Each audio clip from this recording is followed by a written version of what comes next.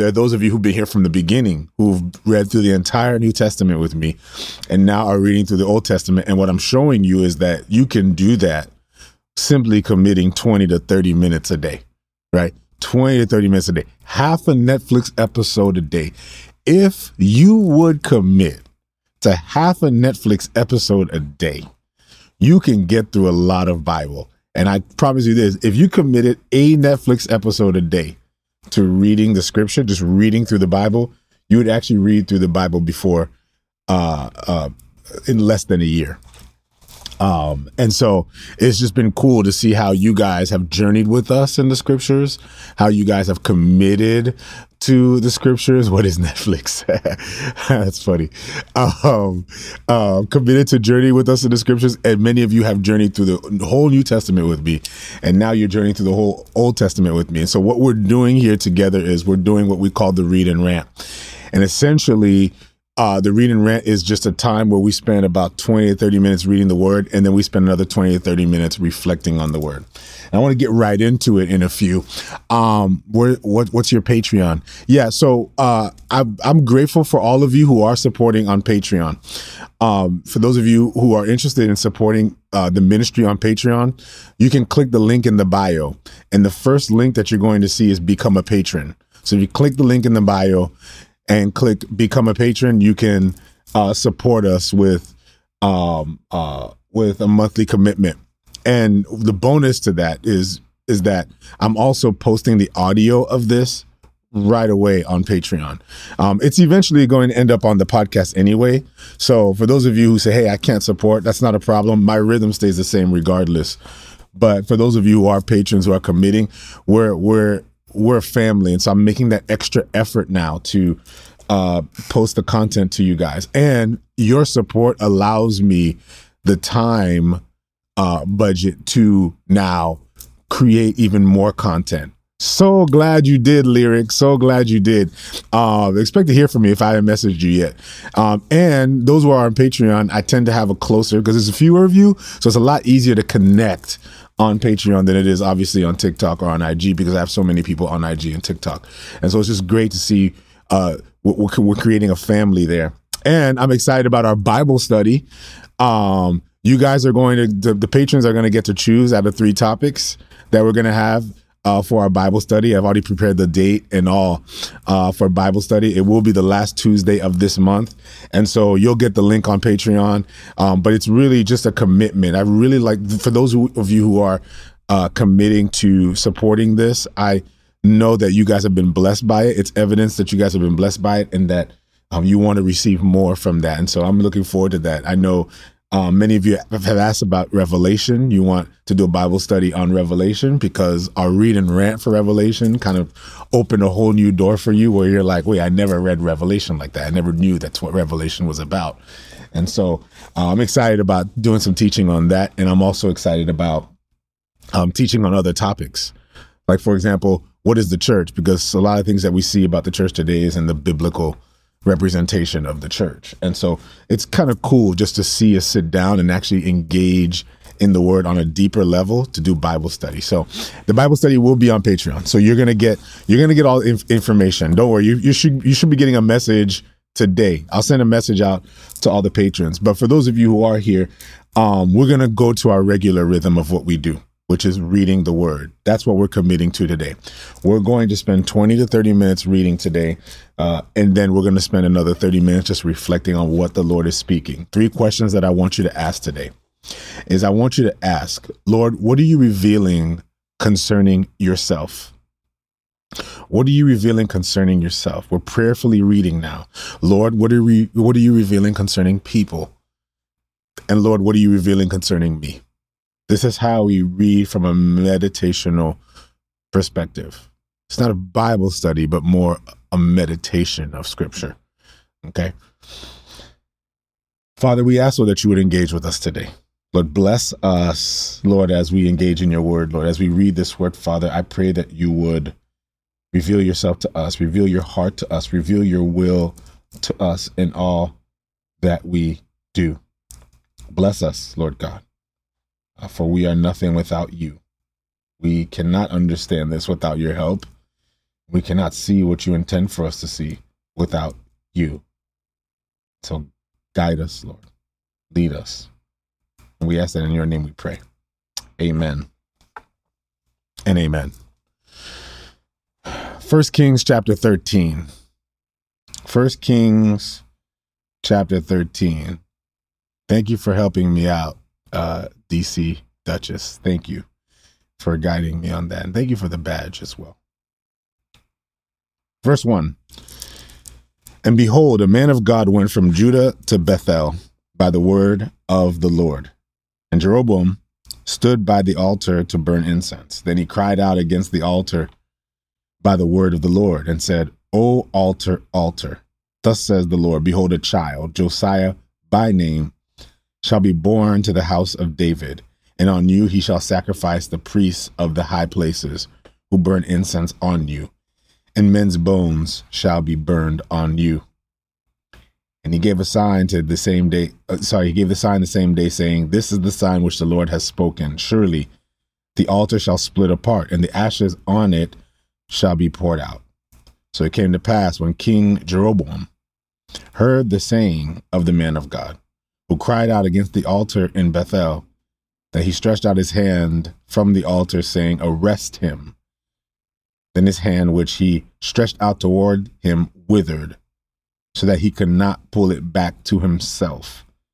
The altar was split apart, and the ashes poured out from the altar, according to the sign which the man of God had given by the word of the Lord. And the king answered and said to the man of God, please entreat the favor of the Lord your God, and pray for me that my hand may be restored to me. So the man entreated the Lord, and the king's hand was restored to him, and became as before. And the king said to the man of God, come home with me and refresh yourself, and I will give you a reward. But the man of God said to the king, if you were to give me half your house, I would not go in it with you, nor would I eat bread, nor drink water in this place. For so it was commanded by me by the word of the Lord, saying, you shall not eat bread, nor drink water, nor return by the same way you came. So he went another way, and did not return by the way he came to Bethel. Now an old prophet dwelt in Bethel, and his sons came and told him all the works that the man of God had done that day in Bethel. They also told their father the words which he had spoken to the king. And their father said to them, which way did he go? For sons had seen which way the man of God went, who came from Judah. And he said to his sons, saddle the donkey for me. So they saddled the donkey for him, and he rode on it and went after the man of God, and found him sitting under an oak. And he said to him, are you the man of God who came from Judah? And he said, I am. Then he said to him, come home with me and eat bread. And he said, I cannot return with you, nor go in with you, neither can I eat bread nor drink water with you in this place, for I have been told by the word of the Lord, you shall not eat bread nor drink water there, nor return by going the way you came. He said to him, I too am a prophet as you are, and an angel spoke to me by the word of the Lord, saying, bring him back with you to your house, that he may eat bread and drink water. He was lying to him. So he went back with him and ate bread in his house and drank water. Now it happened, as they sat at the table, that the word of the Lord came to the prophet who had brought him back. And he cried out to the man of God who came from Judah, saying, thus says the Lord, because you have disobeyed the word of the Lord and have not kept the commandment which the Lord your God commanded you, but you came back, ate bread, and drank water in the place which the Lord said to you, eat no bread and drink no water, your corpse shall not come to the tomb of your fathers. So it was, after he had eaten and after he had drunk, that he saddled the donkey for him, the prophet whom he brought back. When he was gone, a lion met him on the road and killed him. And his corpse was thrown on the road, and the donkey stood by it. The lion also stood by the corpse. And there men passed by and saw the corpse on the road, and the lion standing by the corpse. Then they went and told it to the city where the old prophet dwelt. Now when the prophet who had brought him back from the way heard it, he said, it is the man of God who was disobedient to the word of the Lord. Therefore, the Lord has delivered him to the lion, which has torn him and killed him, according to the word of the Lord, which he spoke to him. And he spoke to his sons, saying, saddle the donkey for me. So they saddled it. Then he went and found his corpse thrown on the road, and the donkey and the lion standing by the corpse. The lion had not eaten the corpse, nor torn the donkey. And the prophet took the corpse of the man of God, laid it on the donkey, and brought it back. So the old prophet came to the city to mourn and bury him. Then he laid the corpse in his own tomb, and they mourned over him, saying, alas, brother. So it was, after he had buried him, that he spoke to his son, saying, when I am dead, then bury me in the tomb where the man of God is buried. Lay my bones beside his bones. For the saying which he cried out to the word of the Lord against the altar of Bethel, and against all the shrines on the high places which are in the cities of Samaria, will surely come to pass. After this event, Jeroboam did not turn from his evil way, but again he made priests from every class of people for the high places. Whoever wished, he consecrated him, and he became one of the priests of the high places. And the thing was the sin of the house of Jeroboam, so as to exterminate and destroy it from the face of the earth.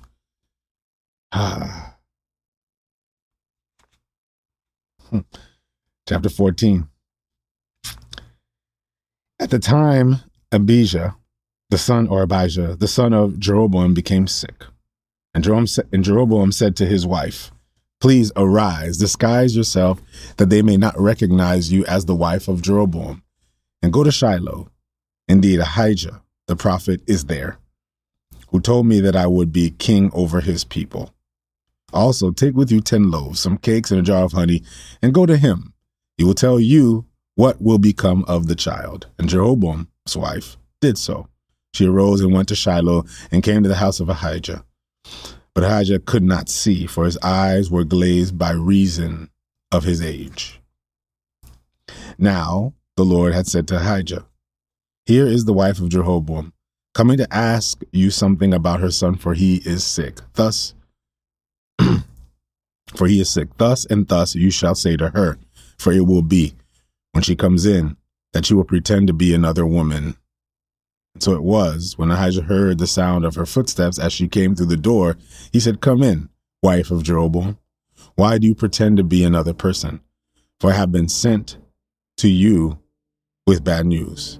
Go tell Jeroboam, thus says the Lord God of Israel, because I exalted you from among the people and made you ruler over my people Israel, and tore my kingdom away from the house of David and gave it to you, yet you have not been as my servant David, who kept my commandments and who followed me with all his heart, to do only what is right in my eyes, but have done more evil than all who were before you, for you have gone and made for yourself other gods and molten images to provoke me to anger and have me cast behind your back. Therefore, behold, I will bring disaster to the house of Jeroboam, and I will cut off from Jeroboam every male in Israel, bond and free. I will take away the remnant of the house of Jeroboam, as one takes away refuse until it is gone. The dog shall eat whoever belongs to Jeroboam and dies in the city, and the birds of the air shall eat whoever dies in the field, for the Lord has spoken. Arise, therefore, go to your house. When your feet enter the city, the child shall die. Goodness gracious. And all Israel shall mourn for him and bury him, for he is the only one of Jeroboam who shall come to the grave. Because in him there is found something good toward the Lord God of Israel in the house of Jeroboam. Moreover, the Lord will raise up for himself a king over Israel, who shall cut off the house of Jeroboam. This is the day. What? Even now. For the Lord will strike Israel as a reed is shaken in the water. He will uproot Israel from this good land which he gave to their fathers, and will scatter them beyond the river, because they have made wooden images, provoking the Lord to anger. And he will give Israel up because of the sins of Jeroboam, who sinned and who made Israel sin. Then Jeroboam's wife arose and departed and came to Tirzah. When she came to the threshold of the house, the child died. And they buried him, and all Israel mourned him according to the word of the Lord, which he spoke through his servant Ahijah the prophet. Now the rest of the acts of Jeroboam, how he made war, how he reigned, indeed were written in the book of Chronicles of the kings of Israel. The period that Jeroboam reigned was 22 years. So he rested with his fathers. Then Nadab, his son, reigned in his place. And Rehoboam, the son of Solomon, reigned in Judah. Rehoboam was 41 years old when he became king. And he reigned 17 years in Jerusalem, the city which the Lord had chosen out of the tribes of Israel to put his name there. His mother's name was Naamah, the Ammonitess. Now Judah did evil in the sight of the Lord, and they provoked him to jealousy with their sins, which they committed, more than all that their fathers had done, for they built for themselves high places, sacred pillars, and wooden images on every hill, under every green tree, and they also perverted persons in the land. They did according to all the abominations of the nations which the Lord had cast out before the children of Israel. It happened in the 5th year of King Rehoboam that Shishak, king of Egypt, came up against Jerusalem, and he took away the treasures of the house of the Lord and the treasures of the king's house. He took away everything. He also took away all the gold shields which Solomon had made. Then King Rehoboam made bronze shields in their place and committed them to the hands of the captains of the guard.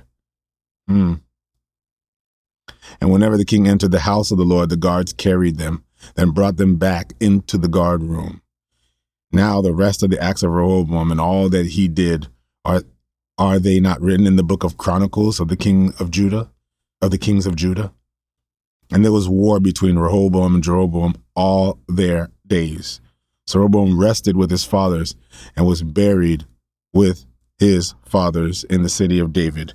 His mother's name was Naamah and Ammonitess, and Abijam, his son, reigned in his place. In the 18th year of King Jeroboam, the son of Nebat, Abijam became king over Judah. He reigned 3 years in Jerusalem. His mother's name was Maacah, the granddaughter of Abishalom. And he walked in all the sins of his father, which he had done before him. His heart was not loyal to the Lord his God, as was the heart of his father David. Nevertheless, for David's sake, the Lord his God gave him a lamp in Jerusalem by setting up his son after him and establishing Jerusalem, because David did what was right in the eyes of the Lord and did not turn aside from anything that he commanded him all the days of his life, except in the matter of Uriah the Hittite. And there was war between Rehoboam and Jeroboam in all the days of his life. Now, the rest of the acts of Abijam and all that he did, are they not written in the Chronicles of the kings of Judah? And there was war between Abijam and Jeroboam. And Abijam rested with his fathers, and they buried him in the city of David. And Asa, his son, reigned in his place. In the 20th year of Jeroboam, king of Israel, Asa became king over Judah.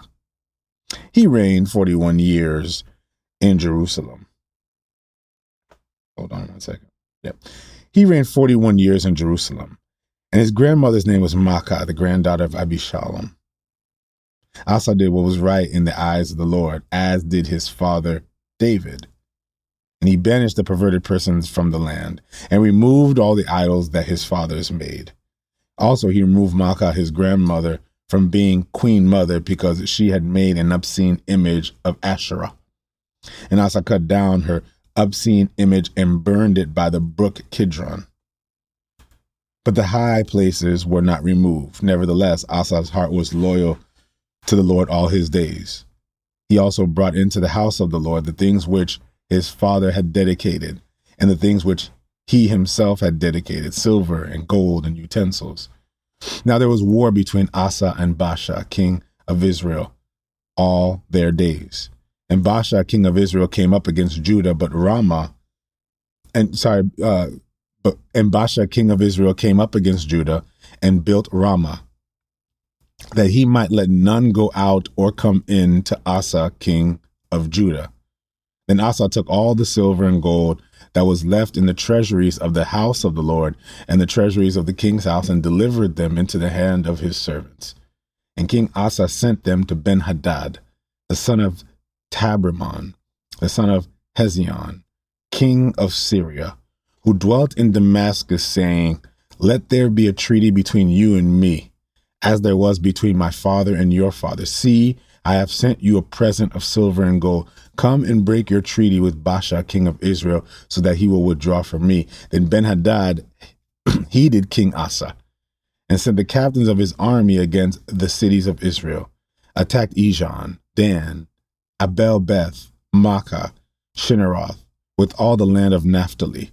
Now it happened when Baasha heard it, that he stopped building Ramah and remained in Tirzah.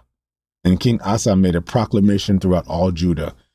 None was exempted.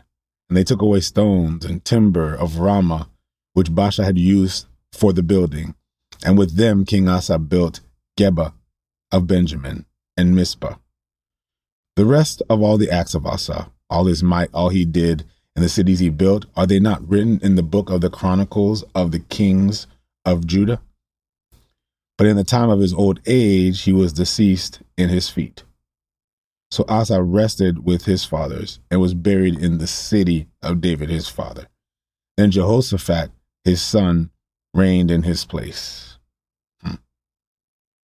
Now Nadab, the son of Jeroboam, became king over Israel in the 2nd year of Asa, king of Judah. And he reigned over Israel 2 years. And he did evil in the sight of the Lord, and walked in the way of his father, and in his sin, by which he made Israel sin. Then Baasha, the son of Ahijah, the house of Issachar, conspired against him, and Baasha killed him in Gibbethon, and belonged to the Philistines, while Nadab and all Israel laid siege to Gibbethon. Baasha killed him in the 3rd year of Asa, king of Judah, and reigned in his place. And it was so, when he became king, that he killed the house of Jeroboam. And he did not leave Jeroboam anyone that breathed, until he had destroyed him, according to the word of the Lord which he had spoken by his servant Ahijah the Shilonite, because of the sins of Jeroboam, which had sinned, and by which he had made Israel sin, because of his provocation with which he provoked the Lord God of Israel to anger. Now the rest of the acts of Nadab and all that he did, are they not written in the book of the Chronicles of the kings of Israel? And there was war between Asa and Baasha, king of Israel, all their days. In the 3rd year of Asa, king of Judah, Baasha, the son of Ahijah, became king over all Israel in Tirzah, and reigned 24 years. And he did evil in the sight of the Lord, and walked in the way of Jeroboam, and in his sin by which he made Israel sin. We're going to stop right here. I could squeeze in another one, but I won't. I'm going to stop right here. And just leave you with a few thoughts as I'm reflecting on the word today. Good to see everybody. Good to see you all.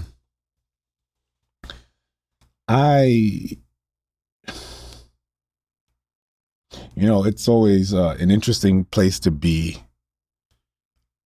when you sit down and you read the word to meditate on the scripture with no intention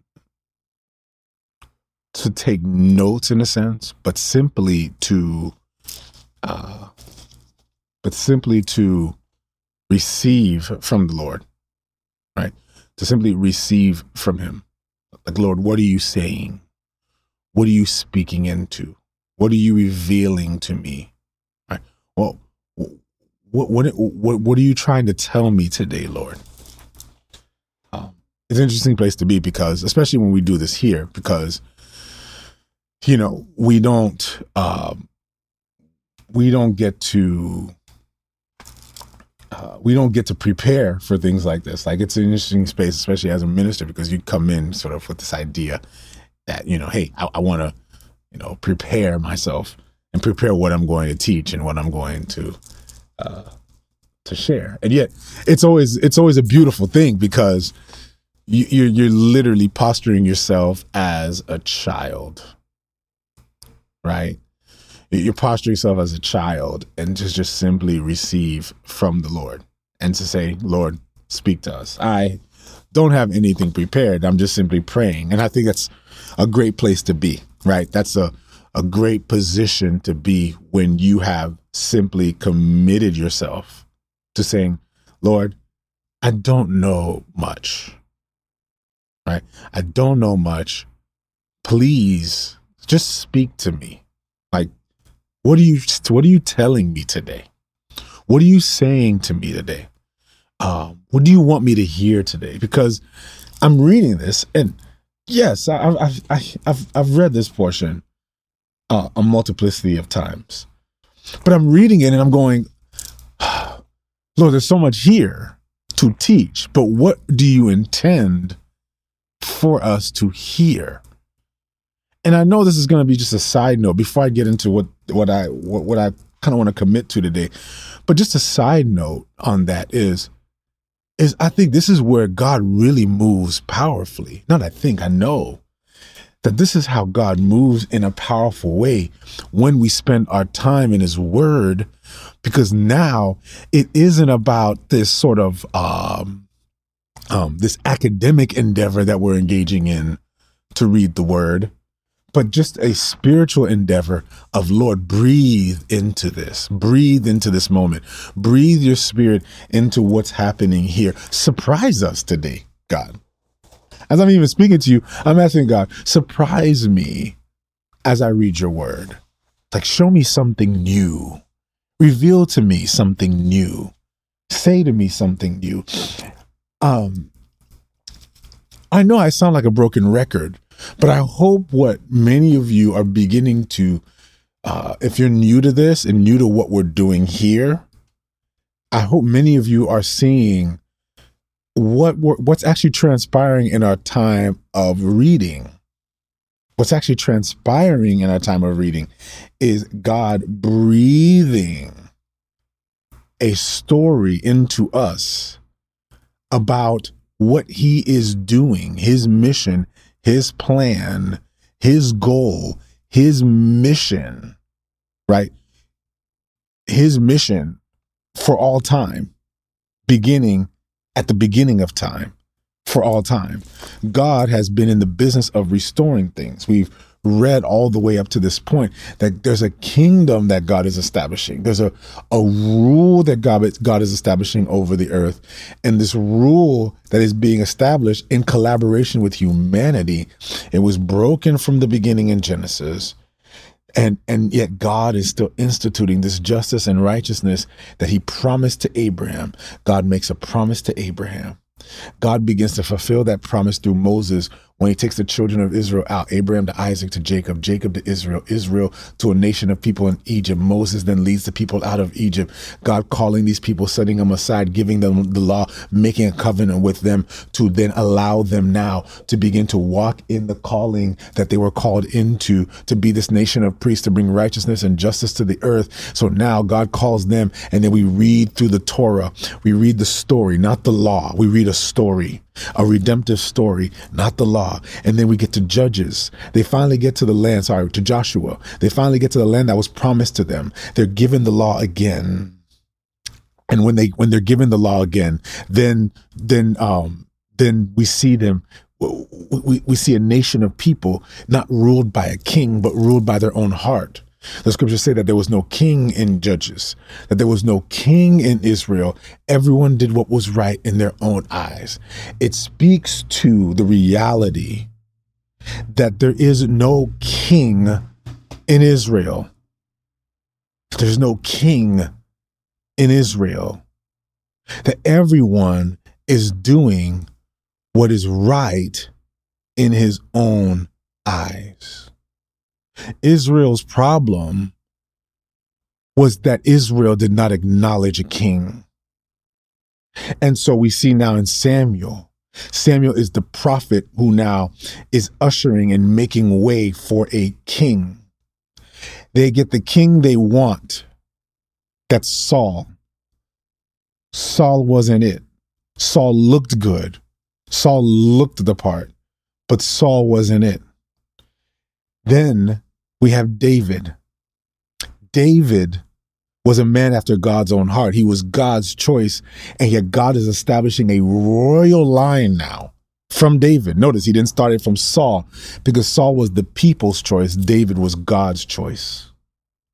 David is part of a bigger story, a grander narrative. The scriptures tell us that David was the man after God's own heart. So the restoration of all people now, the restoring of all things, making all things new on earth, would happen through the lineage of David. Pay very close attention here. Israel needed a king. David was a king, but David wasn't the king that Israel needed. He was the king that would begin the succession of lines that would lead to the king. This is important, family, because David received a promise that we read maybe a couple, like 2 weeks ago, that we read in 2 Samuel chapter 7, that David was given the promise that there is a king to come after him who would save the people, who would bring righteousness and justice. There is a king that is coming. And this king is coming to restore all things, to make all things new. And so now there's this tension that we end in 2 Samuel, because we see that David wasn't it. David falls apart in the end. David sees the demise of his kingdom. He's got one son, Absalom, right? And then he's got another son, Solomon. Solomon is the covenant by which God would continue on the perpetuation of his bloodline to bring restoration. But Absalom was part of his blood as well. But it's almost like we see a repeating of what happened with Isaac and Ishmael. Ishmael was works. Isaac was grace. But we see now an Ishmael-Isaac tension happening again following David. Are y'all catching me here? And now, after all of this, God doesn't choose Absalom, because Absalom wanted power. Absalom, again, we talked about it. I won't spend all the time on Absalom here. Go back and read that. But Absalom wanted power and influence, and he was willing to overstep his father. And so in the end, right, Absalom dies, even though David didn't want that. David didn't intend it. And Absalom has a son. And now Solomon, of course, we see the tension. Solomon kills his son, but then his son now. So, sorry, you have the person who succeeded Solomon, and then you have the one who succeeds Absalom. The one who succeeds Absalom and the one who succeeds Solomon. Absalom's successor, Solomon's successor. Absalom's successor, Solomon's successor. Ishmael, Isaac, Ishmael, Isaac, Ishmael, Isaac. And we saw Solomon, and we saw what happened with Solomon. He was given wisdom, but then Solomon's kingdom, Solomon's demise came from his pride. We talked about that yesterday, on Friday. We closed out on Friday with that. And then we get here to this part of this reading, and we're seeing all the things that transpired afterwards. We see what came afterwards. We see Solomon's son, who in the end, after chapter 11, we see the death of Solomon, and who takes his place? Rehoboam. Rehoboam takes his place in chapter 11. And in chapter 12, we see now Rehoboam, who's establishing his rule in succession to Solomon. But Rehoboam now is dealing with revolt. Because Rehoboam, remember that because of Solomon's disobedience, because Solomon made all these allegiances to these pagan gods and these pagan women, and because Solomon fell apart and compromised the kingdom of God and compromised the justice of God and compromised the righteousness of God, because of that, Solomon faced demise. Remember, we talk about how we celebrate Solomon, but actually Solomon's story is a tragedy. It's not a story to celebrate. It's actually a tragedy. It's a tragic end to an incredible beginning. And so now we have this man who's at the end of his rule, and at the twilight of his rule, he passes it on. But at the twilight of his rule, he is being told that because of his compromising, because of the monies and the honeys, yes, because of monies and honeys, this wise, this gifted, this articulate, this popular man now has fallen apart. And because of that, his kingdom would split. There would be the kingdom of Judah, and then there would be another kingdom.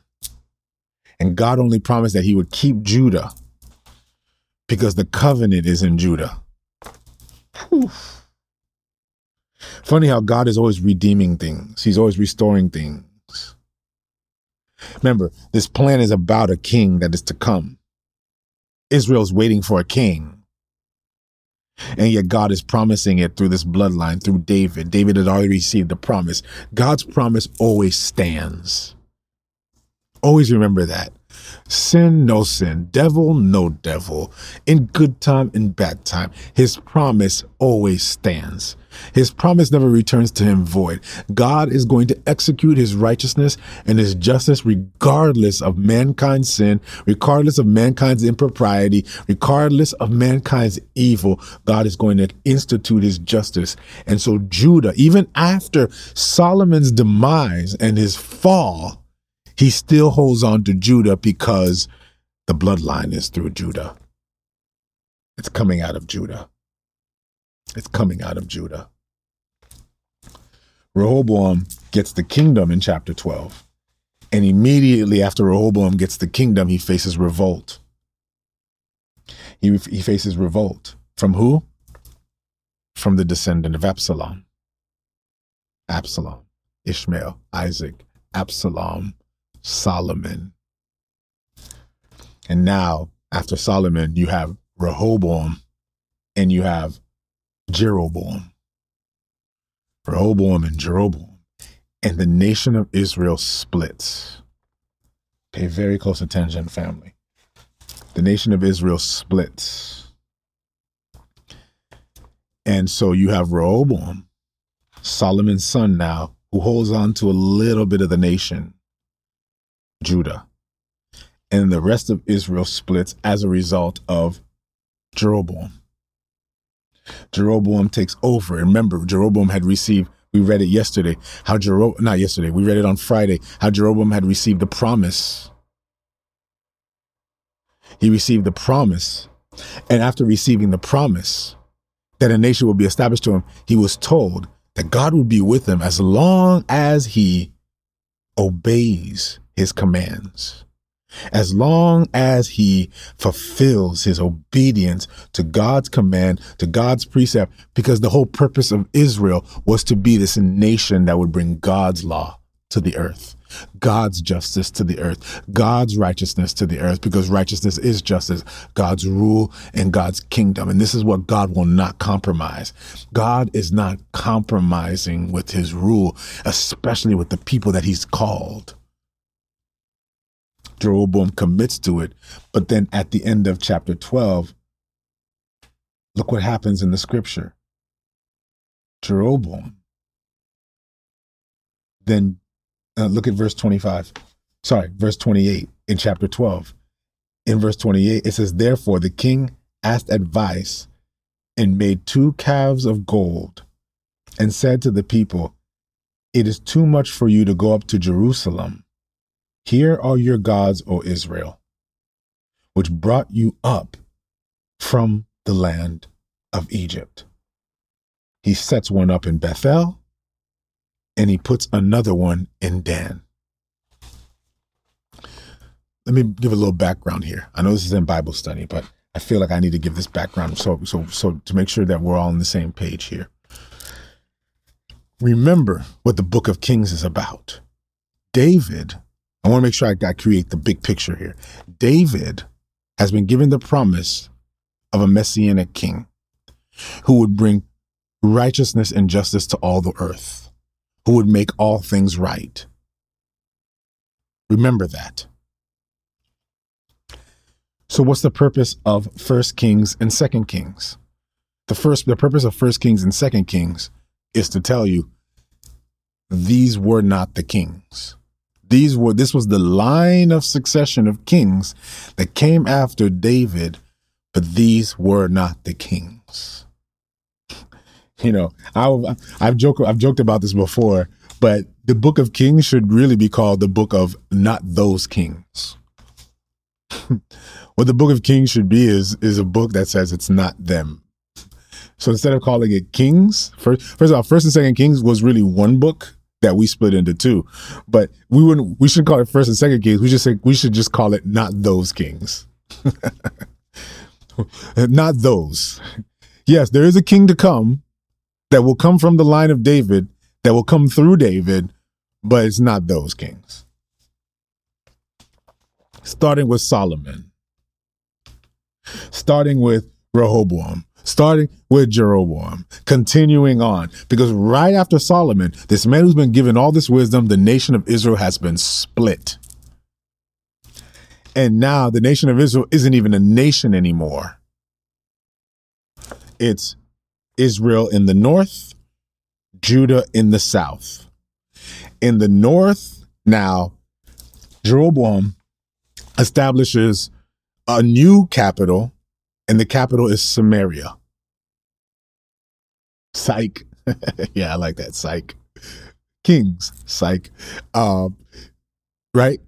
So you've got Jeroboam, who now has the nation of Israel has split. Samaria is now the capital of Israel, and Jerusalem is the capital of Judah. Okay? Make sure you understand this. And because the nation of Israel was split, remember, Solomon built a temple. And in that temple would be where they would practice the sacrifice.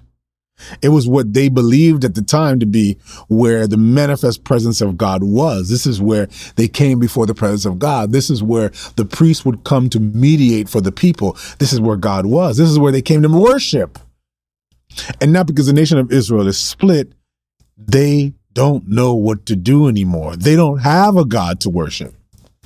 They don't have a place to worship God because in their mind, God was in the building. God was in the temple. And because God was in the temple, now they don't have access to the temple because the nation of Judah has split from the nation of Israel. So now we're going to create a new capital, and we're going to call the capital Samaria. Stay with me, family. And in Samaria, we need a new thing, a new image to worship in order to worship God. Problem number one, the temple was never meant to be the place where God would be worshiped. How do we know this? Because going back again to 2 Samuel chapter 7, I feel like I'm doing more teaching than ranting, but you'll get whatever you get out of this, get out of it. But in 2 Samuel chapter 7, remember that when David told God, remember David had the promise of the Messianic king. But the promise of the Messianic king came in response to David saying, I'm going to build a temple for you. And God said, first of all, you got too much blood on your hands. You can't build a temple that would represent me. Second of all, I don't want you to just build me a house. I want to make you a house. He told David that it isn't about building a temple where I can reside in, but about establishing a people that I can dwell with. It's not about the temple. It was never about the temple. You're making it about the temple, but it was never about the temple. It was about me dwelling with my people. And so now, David, after he said, I'll build the temple, God said, no, you're not. Too much blood on your hands. It's not going to be for you. It's going to be for the one after you. And yet now we see Solomon, who builds the temple. And instead of the people now seeing a God that resides among them, with them, they see a God that resides in the building. And so now, in order to speak to God, or to address him, or to have a relationship with him, or to entreat him, you needed a priest. So the high priest would have to go into the temple to mediate for the people, and the high priest would come back with the word that came from the Lord. But that wasn't the intention, because God said in 2 Samuel chapter 7, he said, I will make you a house. You and your people, I will make a house.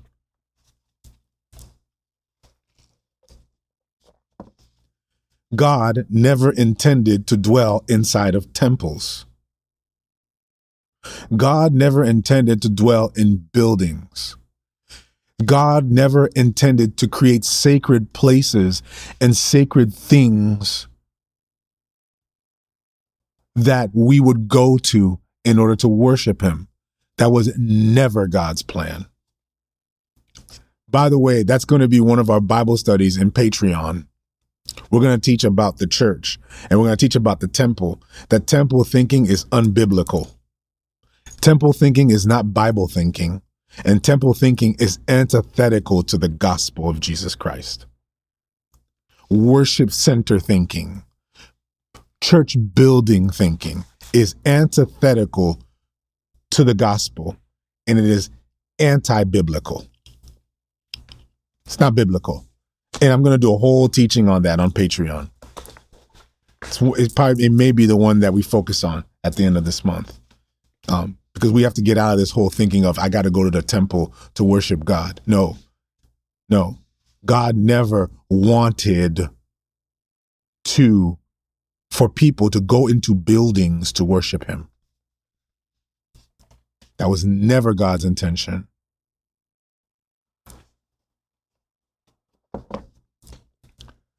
But mankind has this proclivity towards making things sacred, turning simple things. What did Jesus say to the Samaritan woman? Oh my gosh. We're going to see now, for those of you who are journeying with us through the whole Bible, you're going to see how all of it comes together and it crashes at Jesus. You're going to see how it all comes together in the book of John, where it crashes, particularly speaking, in the encounter between Jesus and the woman at the Samaritan well in John chapter 4, when the Samaritan woman said that, speaks about worship, and God is saying, the day will come where you will not worship on this mountain. That God does not dwell in temples made with man's hands. Are you hearing me?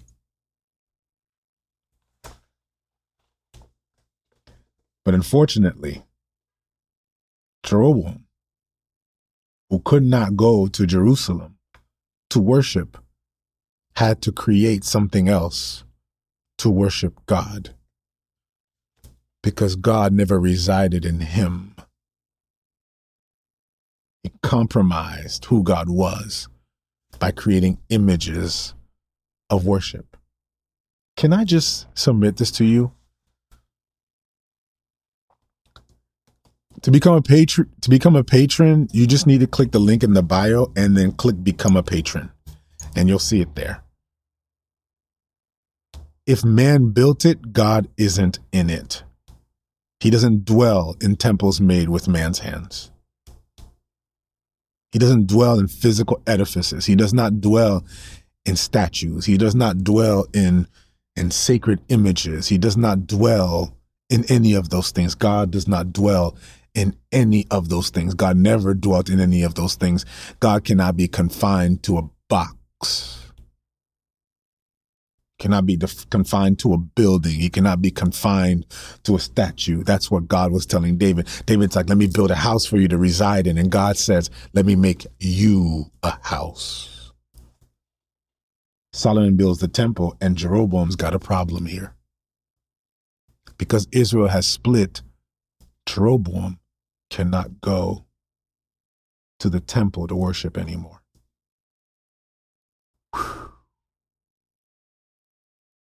Does that sound familiar? Because of the moment, Jeroboam could not go into the building to worship. Jeroboam couldn't go in. He couldn't go in. The great crisis of the church today and the great opportunity of the church today, it's a crisis and it's an opportunity at the same time, is the fact that coronavirus has prohibited many people from going to a building to worship. The crisis in it is that there are people right now who are losing their faith, losing their minds because they cannot go to church on Sunday. There are people today right now who are facing the same crisis that Jeroboam faced.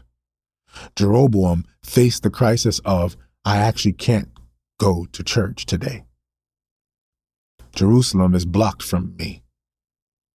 And because I cannot go into Jerusalem and I cannot go to church, how then will I worship God?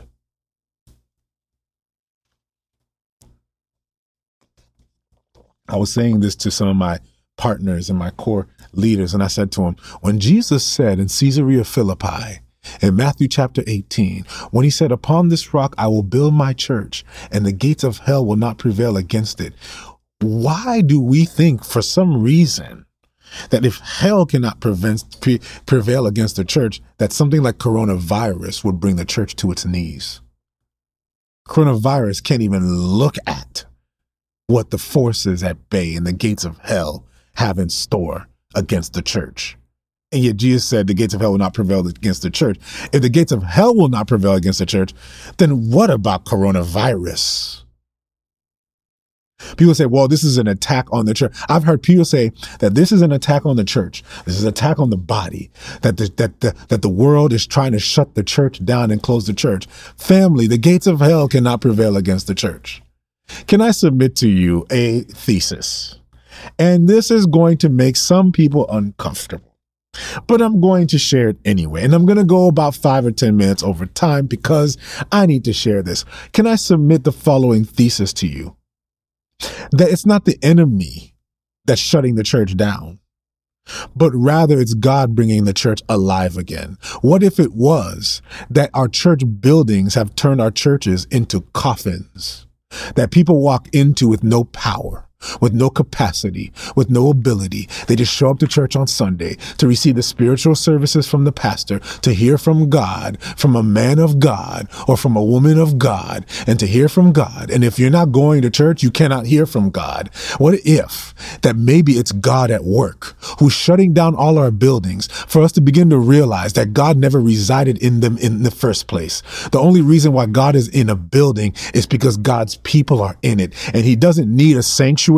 He doesn't need a building. He doesn't need a Sunday worship. He doesn't need a service. He doesn't even need a sermon. He doesn't need any of that. He just needs his people to reside in, that his people would bring the church everywhere they go, that the church would be in the hospital, that the church would be in the courtroom, that the church would be in the boardroom, that the church would be in entertainment, that the church would be in the schools, that the church would be everywhere else but the building. What if it is the building itself that has paralyzed the people of God? And what if the church is full of Jeroboams who are religious, who've heard from God, but yet cannot reconcile the fact that they have no access to a building right now, and in return they fall into the temptation that Jeroboam fell into? He built a golden calf. Jeroboam, who heard from God. In 1 Kings chapter 12, look at it, and I feel stuck there. But in 1 Kings chapter 12, Jeroboam, who heard from God about the call of God on his life to lead the children of Israel, that he would give him Israel. Because Rehoboam, Solomon's son, he can have Judah, but I'm giving you Israel. And for Jeroboam to say, if I can't get in the temple, then what are we going to do? If we're in Samaria, what are we going to do? And what he does is he builds 2 golden calves. He built 2 golden calves. This is an indictment today on our church. Have we become Jeroboams? We actually cannot reconcile with the reality that God does not live in buildings, that God does not need a Sunday worship. What if quarantine and coronavirus was an opportunity to break from our mundane, powerless thinking that somehow the church resides in the building? The mundane, powerless thinking that Christians have today, that I cannot talk to God, I need a pastor to talk to God for me. The powerless thinking that I do not have power in me, but I need a spiritual servant to do it for me. The powerlessness of the church. The precedence of the powerlessness of the church can be found in our dependence on an idea that God somehow lives inside of temples. And what if in this season, because we couldn't get inside the temple, we created new idols to worship?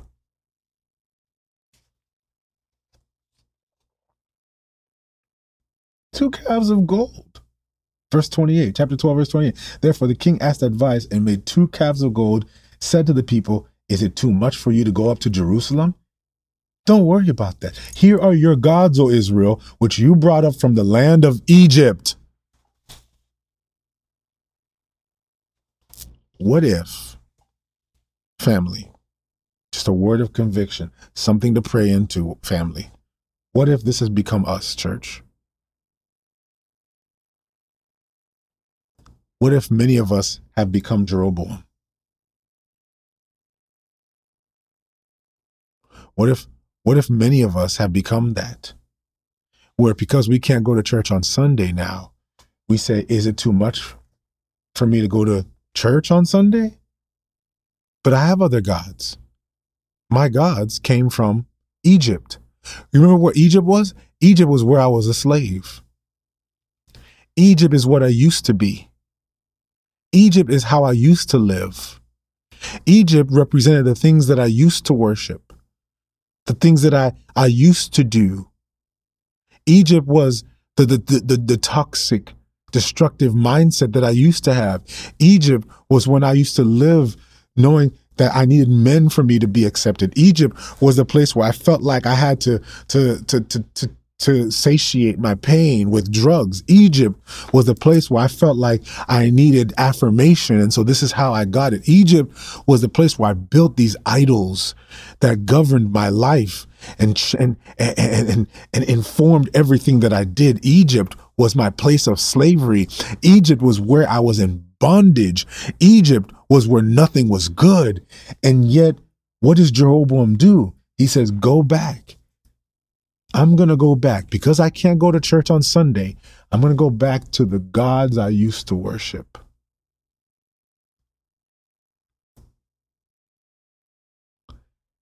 I'm going to bring it back here and let's worship those gods.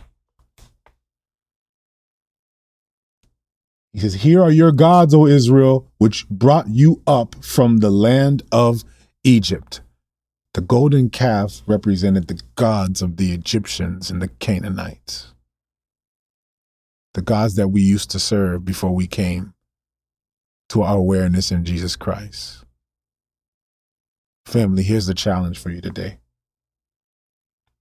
Did quarantine lead you back to the gods of your Egypt?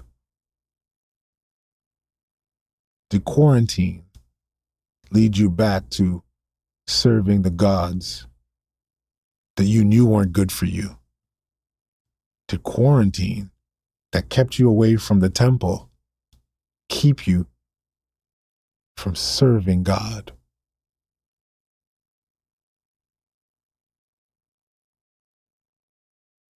I weep today. I weep today because I've seen so many people in the church today who are furthest away from Jesus since March of last year. They are lost since March of last year. And I've wept this and I've grieved this. And I'm going to tell you why I've grieved it. I've grieved it because I've questioned whether or not these people ever had a relationship with God.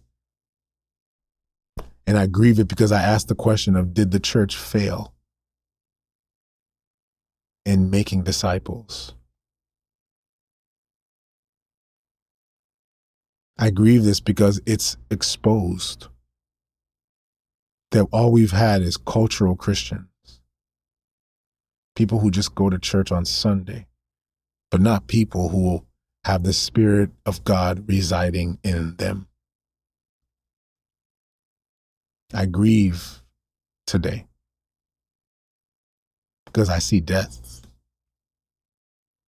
But I'm hopeful today because there cannot be resurrection without death. And I believe that the next great revival is about to come. I'm excited about the time of life that I'm in and the season that I'm in. I'm excited that God has called me in this time to be able to witness what he's about to do next. Because cultural Christianity is being suffocated by COVID. COVID has its pain and its suffering. And there's so many things that we grieve about COVID. But there's one thing that God is going to do. He's going to get glory through that pain. And one of the glories that God is going to get through this pain is that there's going to be a spiritual revival like we've never seen before. There's going to be a deinstitutionalization of the church. There's going to be a fire that's about to burn, where all the golden calves are about to be torn down, where all the kings who have come into our churches, yes, I call them kings, not those kings, all those kings who came into churches with their good words and with their theology and with their preaching and with their demonstration and with all of that, who created institutions that instead of bringing life to the people, suffocated the people, that they would be demolished and taken apart, that God would dismantle the organization and the institutions, that yes, Israel's being split, but Israel's going to be put back together. Except this time when Israel's put back together, it's not going to be Rehoboam. It's not going to be Jeroboam. When Israel's going to get put back together, it's going to be Jesus, who reconciles all men to himself when righteousness and justice is being made anew again. Yes, our nation is divided. Our world is divided. There's divisiveness everywhere. The church is losing power. Every day we're hearing about churches that are closing. I heard just in a statistic not too long ago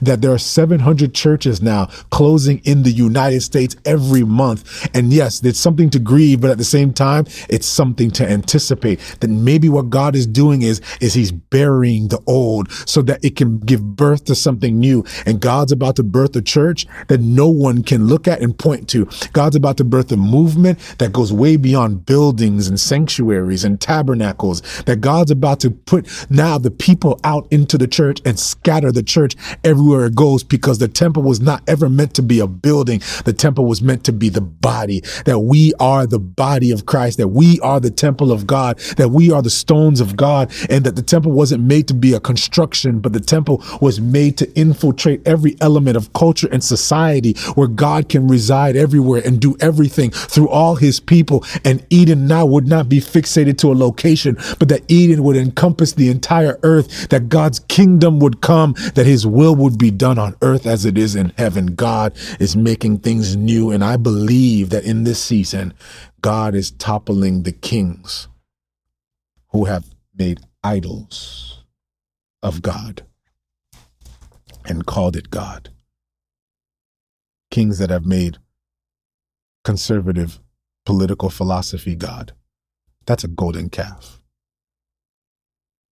Kings that have made liberalism God. Golden calves. Kings that make prosperity and money God. Golden calves. Kings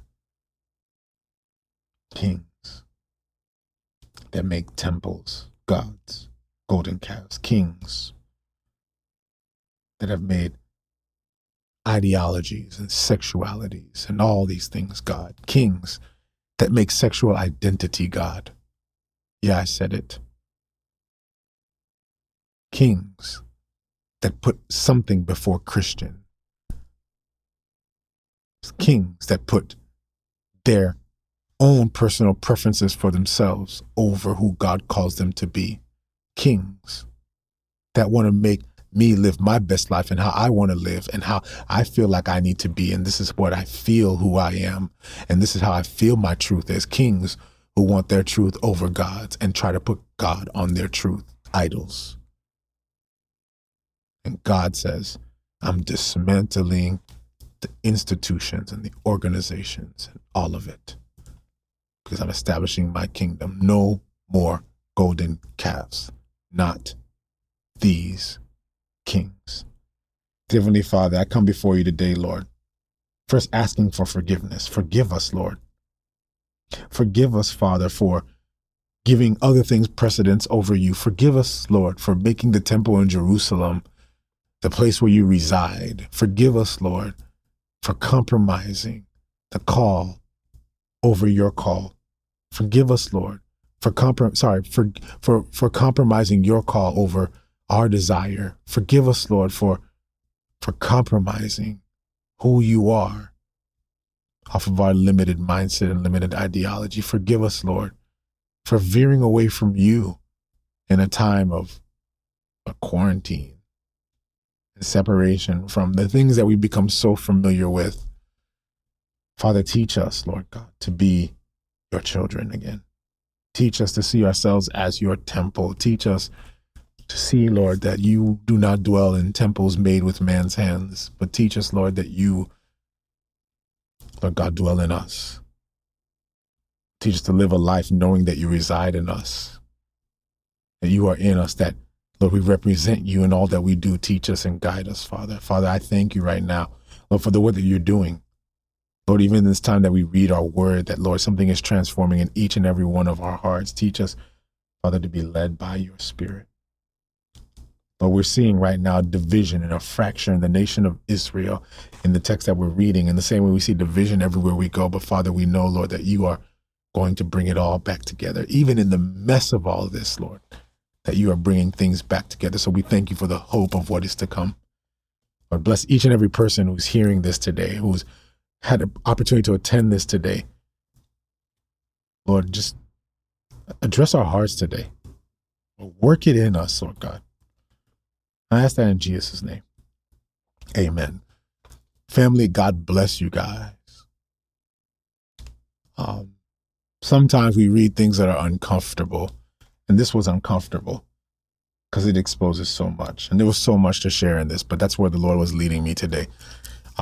There's some things that we're going to continue to work through as we finish First Kings, but this is what we do. I want to encourage you guys, download the podcast. If you ever want to catch up on the episodes, download the podcast. It's available to you on Spotify and it's available on Apple as well. So I want to encourage you to download the podcast. Also, if you're interested in supporting, become a patron. By becoming a patron, it opens doors for us to create even more content.